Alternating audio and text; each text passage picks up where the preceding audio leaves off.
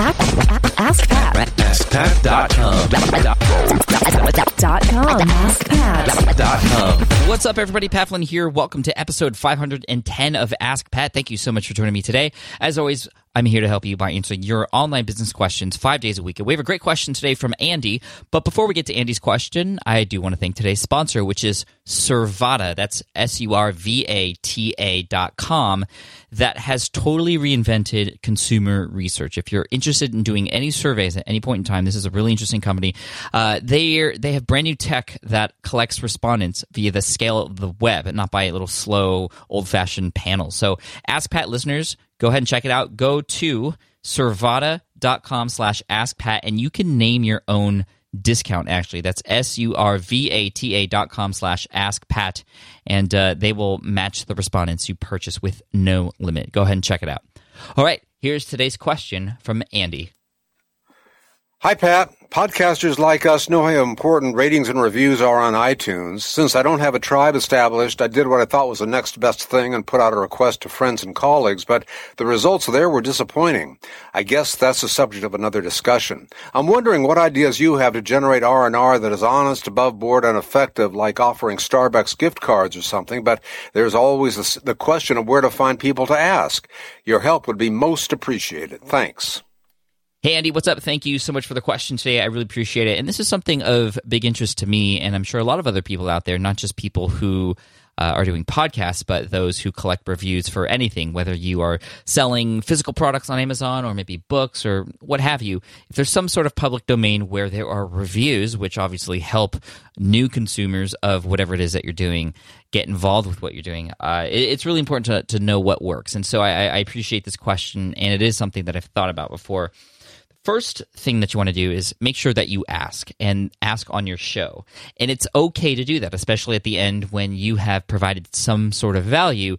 That's your way of sort of redeeming that value that you've given. So make sure to ask. Always ask. And of course, there's a fine line there. You don't want to ask every 2 minutes of your show. But asking in a nice, genuine way at the end is really important. But also give person or people a reason why they should leave a review, and also give them some instructions at first. One person I know does a really good job of teaching people how to leave reviews. So he actually has a video that's really easy to access through a smart URL or a pretty link that shows people really quickly. I think it's not even through a video, it's through an animated GIF file, which shows people where on iTunes they can leave a review really quick, because people, even if they want to, maybe this is why your friends and colleagues aren't necessarily responding, is because they don't know how. But if you give them some quick instructions, maybe some screenshots even, to show them where to go and how to do that, it can happen a lot faster, whether it's your friends or colleagues or people who listen to your show or what have you, who you want to leave those reviews. In terms of reasons to leave a review, I always mention that it helps the show. It always inspires me and motivates me to continue with doing the show and those kinds of things. Even though they're kind of small, they will have a person be more likely to follow through if they've started that process. Now, Andy, there's a few more things you can do that I know specifically that work using a podcast to collect reviews. First thing is to read reviews every once in a while. Chris Ducker does this very well. He and I did this on the One Day Business Breakthrough podcast, which I recommend you all listen to if you have a chance, onedaybb.com. Sean Stevenson from the Model Health Show, actually, fun fact, I'm wearing his t-shirt right now. He does a very good job with his co-host on reading a review at the top of the show, which is really cool because it shows that you are listening, that you're reading to those, you're reading those reviews from your audience, and you're also paying attention, and that you care about the audience and what they say. So I think that also helps push people over the edge in terms of wanting to leave a review. Now, you had mentioned giveaways along with the reviews, and I think using those strategies are okay, but I feel a way to do it that works better than others. For example, I wouldn't trade, hey, I will give you $5, a Starbucks gift card for $5 in exchange for a review. That's not necessarily going to garner a genuine review. And I always am somebody who wants honest, genuine reviews, and hopefully you do too. There is a way, however, to use that strategy and actually save a little bit of money too, in which case you would say something like, if you were to read a review at the top of every show, for example, you could also mention that that person gets a Starbucks gift card.